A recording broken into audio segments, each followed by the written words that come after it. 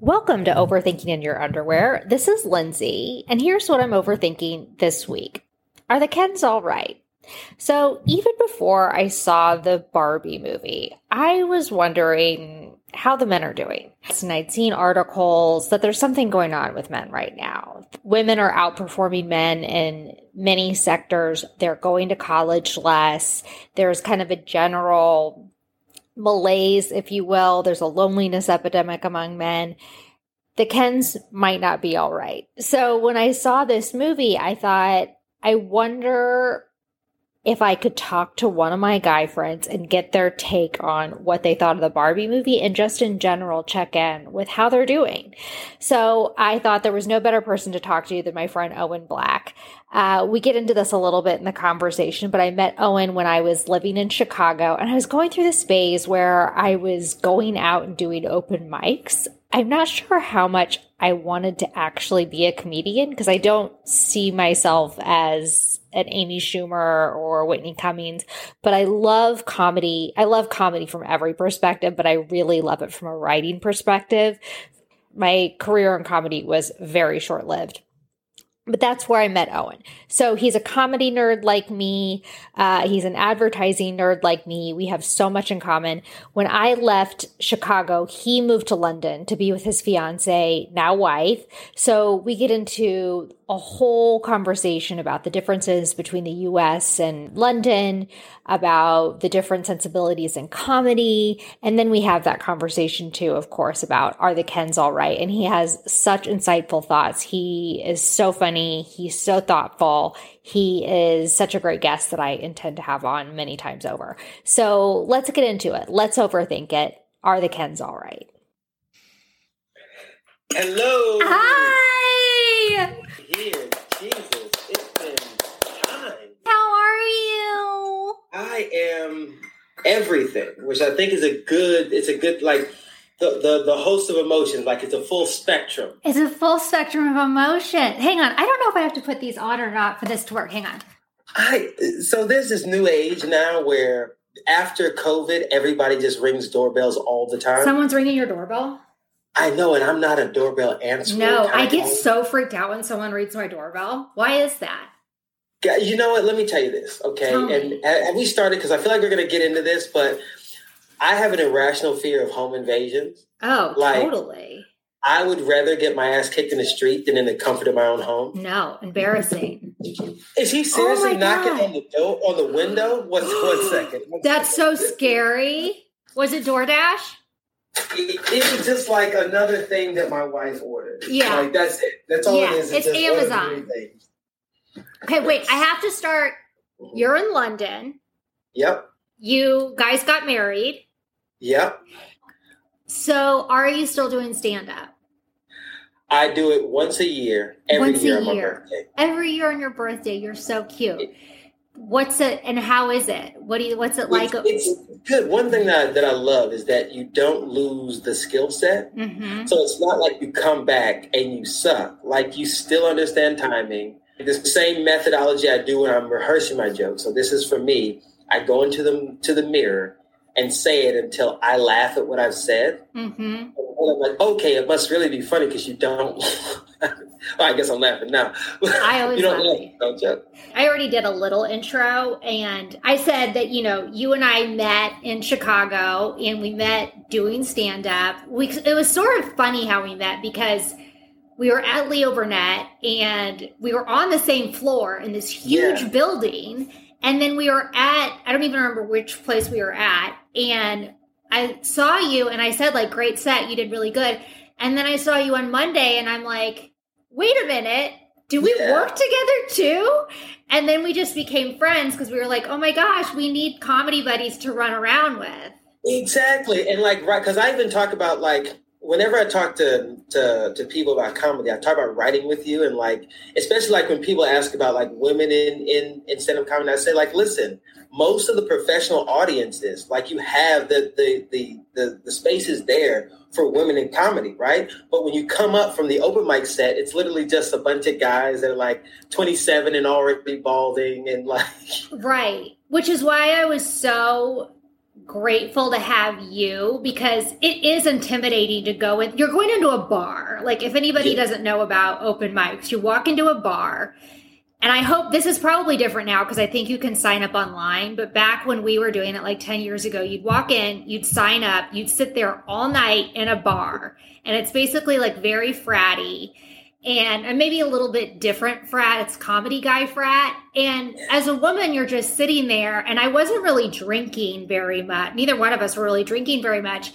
And it's usually on a school night. And so to have Owen with me was so nice to just have like a buddy and a friend, like, because otherwise it wasn't even like I was threatened or anything. It's just like boring, you know? Yeah, it's a weird, and talking about drinking, like that year, I did not drink alcohol because I said, if I drink every night I'm at a bar, like I'm an alcoholic by default. Right. By the third day, you're an alcoholic. And I didn't want to drink that much either at that time in my life. And I don't drink very much now at all.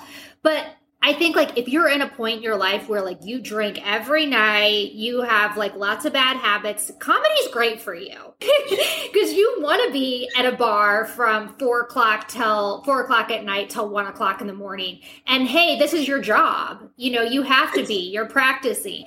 It's perfect for you. But if you're living a healthier lifestyle, I think it's really hard to put in the hours because you don't want to be at a bar all night. Like, no. And healthy people aren't as funny. Being healthy is not funny. It really isn't. Like, I've tried some jokes about green smoothies and they do not land. Do you remember? And it could be from now when you're going out every once in a while now. Do you have a favorite bit? Yes. Okay. I have a couple favorite bits. Okay. Is that okay to have a couple favorites? Oh my God, yes. Okay. So the one that I wrote, the first joke that I wrote when I got to the UK, and it's still sound now. And sometimes you get jokes and they age and you can't really use them. But these is pretty standard test of time. Was about the visa process. Yeah. And if you don't know about the visa process, like it's this long paperwork where they ask you a bunch of questions. But one question struck me as, interesting. And the question was, have you ever, in peace or in war, been involved with or suspected to be involved with war crimes, crimes against humanity, or genocide? The thing is, if you click yes, it just says, please enter details. It's like 250 words or less. So, it's like, yeah. So that concept, I love that concept. That's funny. One. The other one is, it works over here really well. It's about a marshmallow shotgun. Okay. And my nephew came up to me one year for Christmas and he said, Uncle Mike, can you buy this for me from the Walmart website? And on the Walmart website, it was a double barrel pump action marshmallow shotgun. Okay. It is the most American idea there is. They took gun crime and diabetes and merged it into a gift for the birth of Jesus Christ. Okay? Oh my God, that is so funny. And it's and people in London love it because Americans are disgusting. Oh, that's their mindset. They had this idea about America. They're like, oh, this is America. And then here's the one that bombed the worst when they were over here. And so I told this joke. And the joke is they're like, oh, America. They're like, diabetes, gun crime, this, whatever. Trump, they say, Trump, diabetes, gun crime. And they're like, what do Americans think about the UK? And I'm like, we don't. That's just the joke. They did not find it funny. That's hilarious. Part of comedy, like you can get up there, right? Let's say you're back then, I'm a man, I'm 25 years old, and I get up there and I talk about dating. Okay. Mm-hmm. And then the next guy is going to do the same thing. And guess what? We're all shooting very low for our dating. So it's all going to be material about how we're not dating. Mm-hmm. And then somebody comes up and says, we're going to talk about tabloid newspapers. And then. Right. Now you've got my attention, right?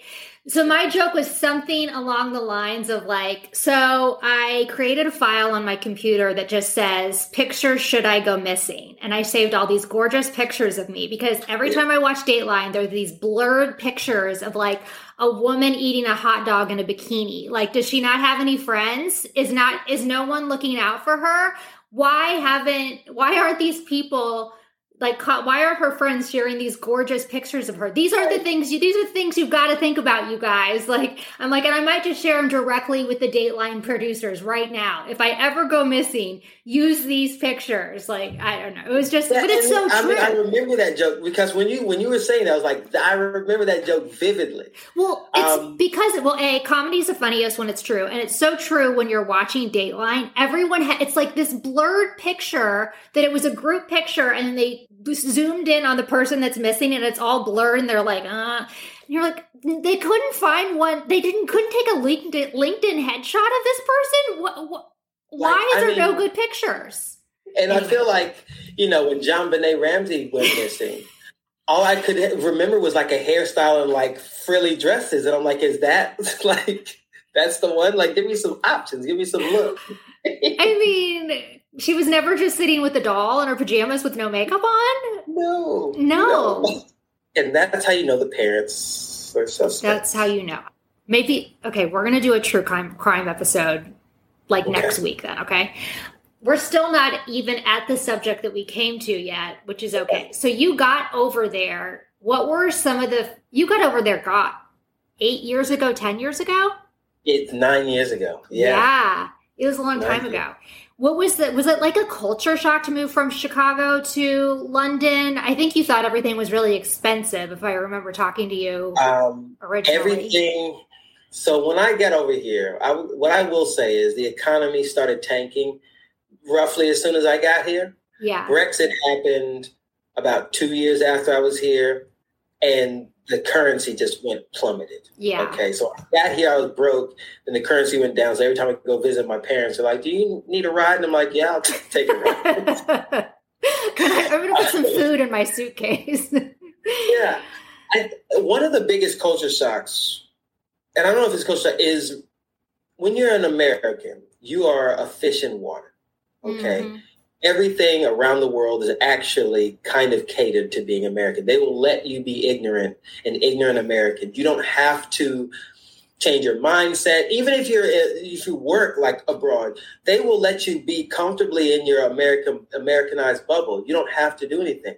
When I got here, it was this process of kind of reassessing my evaluation of kind of how the world works. And it's kind of nice. And also, I'm American first here and not Black first. So they'll ask me questions about America and I'll be like, ooh, I'll put my spin on it. You were doing a little bit more comedy when you first got there. How is comedy different in London versus America? Okay. Very different presentations. Okay. And self-deprecation, they do more self-deprecation over here. Yeah. Okay. Have you seen Fleabag? I was just going to say, which reminds me of my favorite show in the whole world. Yes, okay. Fleabag, Peep Show, the original Office. They can relish in this idea of self-deprecation. This there are some cultural archetypes of keep calm and carry on, but underneath you're a weird, awkward individual. Try to keep that awkwardness in check. That's kind of the British. They're I feel like I'm British. That is I love that. I mean, you might like it. The way they deliver their comedy is always on the back foot. They like the witty stuff, the kind of wordy things. And they, in their mind, they don't see America as being funny or Americans being funny. The truth is we are. We just need to learn your culture and then apply how we do comedy to the set. So I'm a lot more forward. I'm a bit louder, or I'll sit down. I own the stage in a different way. Mm-hmm. Whereas Irish comedians, they're really good at just storytelling and banter, so they'll have you laughing before they kind of even really started. Right. You know what I mean? It's what I would say is it's translated well over here for me, understanding that they're a different culture and I'm in their culture. Mm-hmm. Yeah, there's differences. Yeah, they don't have conversations. Let's say if you're in the grocery store and somebody spilled some milk. Okay. In America, you have the right to talk to the people in your surrounding area about something in a situation. The Brits just kind of won't say anything. And you say something to them and it's almost shocks them out of their system that someone that I don't know is talking to me. I had a big culture shock when I moved from the Midwest to New York. And first of all, it was I had to fix my face because I would be on the subway, smiling at people. And they were like, what is she looking at? Why? is that girl, is she okay? Is something wrong with her? And then I realized that no one is going to smile at you. If they're smiling at you, they're about to walk over and ask you for money. They're going to hit on you. They're going to tell you that they're going to start saying that there's aliens in the sky and they're coming for you. They're crazy. No one's just sitting there smiling. I'm telling you, listen, a smile is an invitation. When I have my daughters, I'm going to say like, all right, girls, what do we do? No smiles. It's an invitation for anything. Yeah. Nails, like whatever. Stop smiling. Yeah. Only in the house. In the Midwest, you walk down the street, see someone, you smile. You see someone, you smile, even if you don't know them. In New York, you do fix your face. You do not smile at them unless you're crazy or you're about to do something to them. You know who else I was a really, really big fan of? Louis C.K. Oh, I was too. And you know what I mean? And you're just like, God, like, I think being an adult is watching your heroes die. Right. That's like a part of being an adult. And so once I've accepted that, I'm like, it's fine. Whoever you love, they have something dark and twisted in their past that you may not agree with. Just know that they're human. Yeah. Well, this kind of brings me to something that I was like, maybe we'll talk about this, maybe we won't. Dave Chappelle talks about this a lot. I think like comedy can survive within cancel culture. Louis was a special cancel culture case. Like that was something not even about comedy, really. Yeah. I don't think we can go around digging up old tweets of Kevin Hart's and getting God, we can. Like that's ridiculous. Like you can't parse out. Comedy's not evergreen. You know, like comedy changes. Tomorrow, something we said today won't be funny. People change like the vernacular and the words that we use, and they become inappropriate from what we said on the schoolyard 20 years ago. We can't go around policing things like that, and people can't be creative within that space. And here's the thing. Okay, so cancel culture is a weapon. Yes. Okay. It allows someone to take someone else down without actually fighting. It's like being able to disqualify somebody in like a boxing match. It's like, yeah, he didn't really hit you under the belt. Like, yeah, I felt it. And so now he's out and like you get the title. We can't let cancel culture keep us from opening the topics that need to be discussed. Absolutely. Comedy is walking up to the line and seeing if you can put your foot over, and not because you're purposely trying to offend people and not because you purposely want to turn people off, but like that's part of comedy is like provoking and like seeing what subjects we can look at and turn up to the light and see if we can look at them a different way. And I just think if everyone's so scared about what they say, forget comedy. Just forget it. That's not even, you can't even do it, you know? And that's one of, okay, so when I think about comedy, there's this relationship with the truth, right? It's not funny if the truth is lost within it. Yes. Okay? And so I think of a joke as, and this is my philosophical waffle, is it's like a collusion between you, the audience, and the truth, right? Mm-hmm. And the truth is there, and you have to reveal it. Everybody, they know the truth when they hear it, and it's not always, you can't just throw the truth out on them. And so the joke gets the truth to them without them blocking, without all the cultural BS that they're used to. So all the words that we use to tap dance around everything, it's really just to get the truth to you and just kind of put it in your brain like Inception. And so you laugh because it's there, and it was like a magic. So this kind of brings me to topic of our podcast, which really I just like the title of this. I think I told you what it was, which is Are the Kens All Right? I know you saw it because we talked about it a little bit. Immediately after you told me. I know, because I said, please go see the Barbie movie. To me, Barbie was funny because it was true. It was sad because it was true. It was emotional because it was true. Barbie was all the things. But I know you saw Barbie. What did you think? Okay, so let me just kind of set the scene a little bit. When I got the prompt, Are the Kens All Right? See the Barbie movie. I knew I couldn't see the Barbie movie with my wife because I knew men were going to be taking a beat. Okay. So I'm like, okay, let me do go. that. But then I also couldn't see it with any guy friends, go out for like a little brother, you know what I'm saying? Yeah. So I did the most toxically masculine thing. I just sat and watched it by myself, like the lonely, like there's no. Did you get some looks or was it? What are you doing? No, people are okay. No one cared, except for me. Like that ego, that little thing that we're trying to fix in men. That thing, it was there with me. I love the film. Mm-hmm. Okay. Yeah. I love the film. I thought it was incredibly well made. How much can we give away in this podcast? And give it, everyone's seen it. It's made $1 billion. Everyone's seen it. Yeah, everyone's seen it. Right. Yeah. Once you get to that number, like you've seen it Contact. Yes. Yeah. Contact Barbie. It was flawless. I would say, like, it had like the understanding of feminism and everything was kind of woven throughout, but then it like had the tongue-in-cheek moments. And obviously Ryan Gosling did an amazing job. I was like, yeah, Ken, go get him. But then at the end, I was like, well, what about Alan? Right. And that was the one thing when I came off, I said, I feel like as somebody that's grown up in the 2000s, in kind of liberal places, going to university, around women all the time, in an industry where like at one point it's like was mostly women actually, even though they were still not paying everybody correctly. You were getting paid more than all the women, but it was still mostly women. And so I was all on board with everything, but I'm like, I know people on the spectrum. I'm like, there are way more Allens than there are Kens. Alan doesn't get like this, the catharsis, like even if like he was like the pregnant Barbie, like Alan was like, yeah, that's actually mine. It's a callback to Juno because Michael Cera was in it. I was like, that would be the one. And it reminds me of a joke that I had it was called Sexual Inequality. And I said, the top 1% of men get more ass than the bottom 50 see in porn. And that's sexual inequality. That's true. And I do wonder, like in the conversation, when it comes to men, because we are having issues. If you read anything about men, like there's this kind of lost group. They exist on Reddit. Some of them in real life, they're not kin. They think they should be kin. Exactly. So yeah, a few things.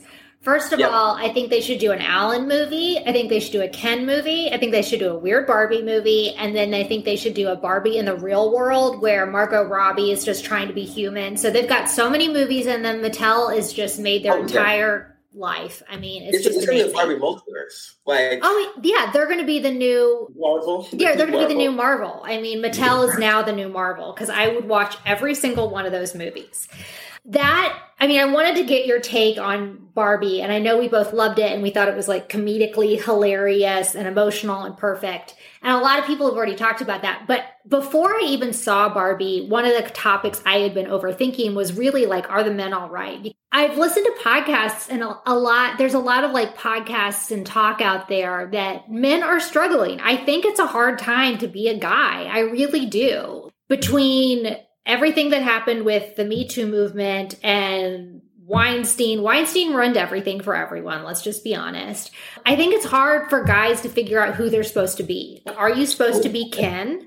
Are you supposed to be an alpha guy? Because that seems like that's toxic masculinity all of a sudden, even though for years, all you were shown was you were supposed to be Patrick Swayze in Dirty Dancing or Tom Cruise in Top Gun. It's Tom Cruise in anything. Yeah. Right? Like that's what you were shown you were supposed to be. But now that's toxic. Now you could get a sexual harassment charge for acting like this. Then maybe you're supposed to be sensitive, but maybe girls aren't attracted to that. I think it's a hard time to be a guy. On the technical metrics, like if you were saying, like, yes, it's a hard time to be a guy. Now, obviously, there is, because I had this conversation with somebody else and it ended up being more of an argument about like, the swing of civilization, like, yes, I know. Like, but, there is a decline. If you look at like the dating market, one thing about guys is like, you're right. We don't have any, like, there is no form of what we're supposed to be, right? Men need purpose. Like we driven by purpose. That's why you can get guys in a gang or in the military, because like, if you promise like a purpose, then we can rise to that occasion. If you remove that, we're left kind of saying like, who are we? Yeah. Then we're also quite isolated. Just, technically, like even the way we engage with each other as friends, I'm starting to mind with other friends about their emotions. Yo, how you living? And that's, and what do you get? What do you get back because I think you are such a thoughtful, cool guy. I don't know how you interact with your male friends. Like, to me, you're obviously not just like a surface guy. Like you're such a you are a sensitive guy. You have like you have all the sides. But how is it when you interact with your male friends like that? Like, what do you get back? What I find out more is that more people are just okay. Mm-hmm. You know, if I started doing this thing when I wake up every morning and I rate myself on a scale of 1 to 10. Okay.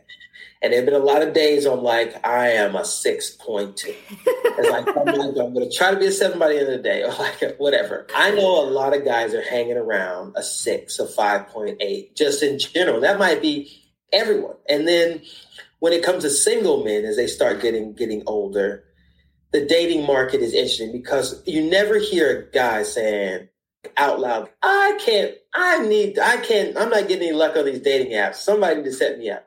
But I hear that from women more often, that like, oh, dating apps suck. And then more people talk about how the dating world sucks. But as a dude, you kind of can't talk about how the dating world sucks, even though statistically it's worse for you. But because guys need to like project that they're doing well in the dating world, like that kind of virality kind of thing, do you think? You know, or more so, there's a concept that bumbles around in certain sectors and kind of is abused, is the idea of male disposability. It's kind of like, so what? Yes. Like, it's like, yeah, there's another guy. If you can't date, that's fine. There's another guy that's dating out there. You know, stay at home, play video games. Do you think so? Male disposability. Do you think there's something in the culture that there's an attitude that they're disposable right now? Is that what you're saying? There's no place. Yeah. There's no place and there's no purpose. Like the tagline of Barbie is she's Barbie and he's just Ken, which is a joke. And it's supposed to be some sort of flip that's how Barbies felt forever, or how women felt forever, that they were just the woman and there was the man. But I think there's like a truth to it. I think that guys kind of feel like there's not a place for them. And again, I know there's like the tide switching, and I am a feminist. What I would say is I feel like the patriarchy is built on the great lie that women need men, that we're it's a trick to say. It's almost like it makes sense. Like if you look at it from a techno perspective, like not that there's some big collusion, but it's like, listen, if we all seem necessary somehow, then we can't be gotten rid of. Like if we're people that we're seeking, it's almost as if like it's communism for men. Like, yes, we're all in this together so we can get the most out of all the women. But if you look at technically, like, women are performing better in school. Women actually do better across a gamut of subjects where men kind of specialize in one. So if they're not good at math, it's not like they can be better at English. So there's certain things that you see that we say like, oh, women are coming up. It's like, well, maybe they would have always been there, but were kept down like on purpose. Like you can't let you know how powerful you actually are. Like you can't let Barbie know how great she actually is. Right. Well, and I think like the concept of equality is equality. It is equal. Just because women are here or minorities are here doesn't mean that anyone else is down here. Equality is equality. Someone doesn't have to be pushed down just because other people are coming up. And I think that is something that maybe is missed, or people are feeling like, where's my place? Or, I'm getting pushed down. It's like, you don't have to get pushed down. You don't have to get pushed anywhere. Like continue your grind. Women are taking their place, but so you can keep on keeping on, You know what? I'm before this call, I was thinking, I said, if I had to say like the one concept that I think might be able to heal some stuff is Beyonce's Upgrade You.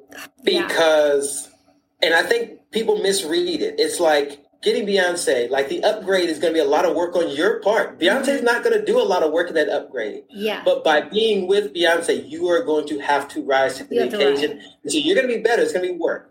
And so it's like, I almost would say like in the dating pool, when women are just like, oh, I can't find this guy or whatever. It's like, actually date down and make him hustle really hard. Yeah.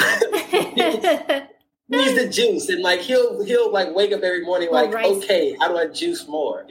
Like exactly. Like if Barbara said, hey, Alan, like maybe take those sandals off and get in the gym, he would probably do it. Maybe there's a one where Barbie dates Alan. Would you like that one too? He would listen, Alan would wake up every day right, I am not going to take the trip. Yeah, he would rise to the occasion. Yeah. I think he would. And I think that's kind of what guys are really looking for is a shot to prove themselves. I don't think there's not a shot for them. It's like they turn to Jordan Peterson, which is very, very unfortunate because, they tell you all sorts of things, and turn like Andrew Tate when you really just say at the end of the day, you want to be happy, you want to find somebody you can spend time with. And so it's I feel like guys are literally kind of twiddling their thumbs, waiting, what's next, instead of saying or being able to define no, what is it that you want?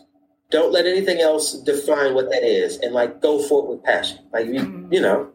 This morning I had this really great breakfast with this really inspiring woman. This is such an advertising term, your one thing, what's your one thing you live by, and she was asking me, and I said, oh, creativity. That's my one thing I live by, and other people might say it's family. Someone might say it's money, and that's okay. If you know that's your thing, then you need to take the high-priced job. The high-paying job.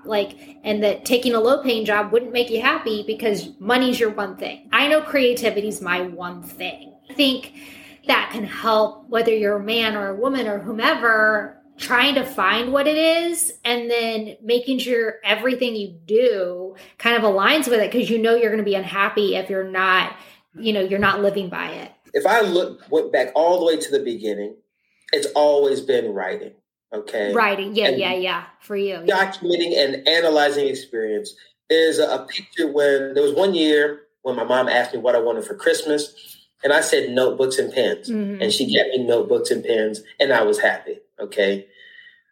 There's a picture of me in university where I was writing in a notebook because I did that. And every day to this day, I carry a Moleskine in my back pocket and a pen. And I have it so to the point where I know exactly what pen I want. I don't want to write with anything else because I'm so familiar with that process and me getting my ideas down. My friends know, I'll take a moment to write something down. And if it's documenting that experience, there's this belief, cannot prove the existence of thoughts unless you said them or shared them. What's in your head is nothing until it comes out. Yeah. And I had a motto in university, if it isn't written, it isn't real. Yeah. I love that. And so that's kind of what I live by. I really want to do this all the time if you're into being it's going to be a consistent guest. My consistent guy. I would love that. I think that you're really thoughtful and great. I think we have a good little back and forth. We've always had this is why we were writing together. We have a good back and forth. It's great. Thank you so much. So now for a little bit of an afterthought. When you're editing these things, very hard word to say, by the way, you always listen back and get a different perspective. And my overthinking brain always wants to make sure you guys are hearing it how I intend it. I just want to make sure that my feelings and my thoughts are coming across. I am a feminist. I have no problem saying that. But I think we can be feminist and still support men and still support everyone. We can support diversity. We can support all genders. We can support trans women. We can support trans people, everything. I don't think because our first priority is for women to have a come up that men or anyone else should be pushed down. And I don't think feminism is about that. I think it's about equality. Everyone having an equal place, everyone having an equal playing field, everyone being paid equally. So I think it's okay to check in and say, are the men all right? Are the Kens all right? Is everyone doing okay with kind of how culture is shifting? It's moving really fast. Everything happened with Weinstein and things started moving so quickly after that. And I can't imagine living as a man in this culture and having things shift so quickly had to be really confusing to try to catch up with how am I supposed to act? How am I supposed to speak? What words am I supposed to use? How am I supposed to interact on a date? Should I pay for a date or is that going to be offensive? And I think we can have sensitivity to how confusing and awkward that might be. People are trying to catch up to where the culture is going. And it kind of blends into cancel culture too, because that's why I think we have to be so careful with cancel culture because there are cases where people are doing their worst. Harvey Weinstein, obviously. He is a case where goodbye, you're done. Bill Cosby, goodbye, you're done. But there are cases where people are doing their best and they make mistakes. And I think we can't be going around canceling everyone. If we're honest with ourselves, we're all floundering, trying to keep up with how culture is changing. We can all just give a little grace to ourselves and to our friends around us and people around us. Men obviously have been at the top of the food chain for so long. And obviously, I know the kind of flip side of this conversation, and Owen was really sensitive to mention that. They've been given the benefit of the doubt. They've been given more pay. They've been given the power positions. And that's true. And it's great that now there's other voices and there's all this push for more pay and everything. And trust me, I am here for it. No one is cheering louder.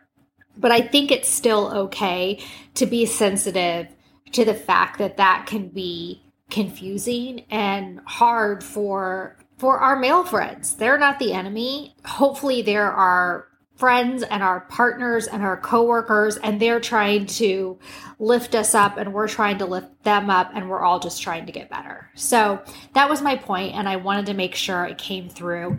Thank you again to Owen. I could not love him more, and I'm definitely going to have him back. Thank you so much for overthinking with me this week. Until next time, wishing you all good thoughts.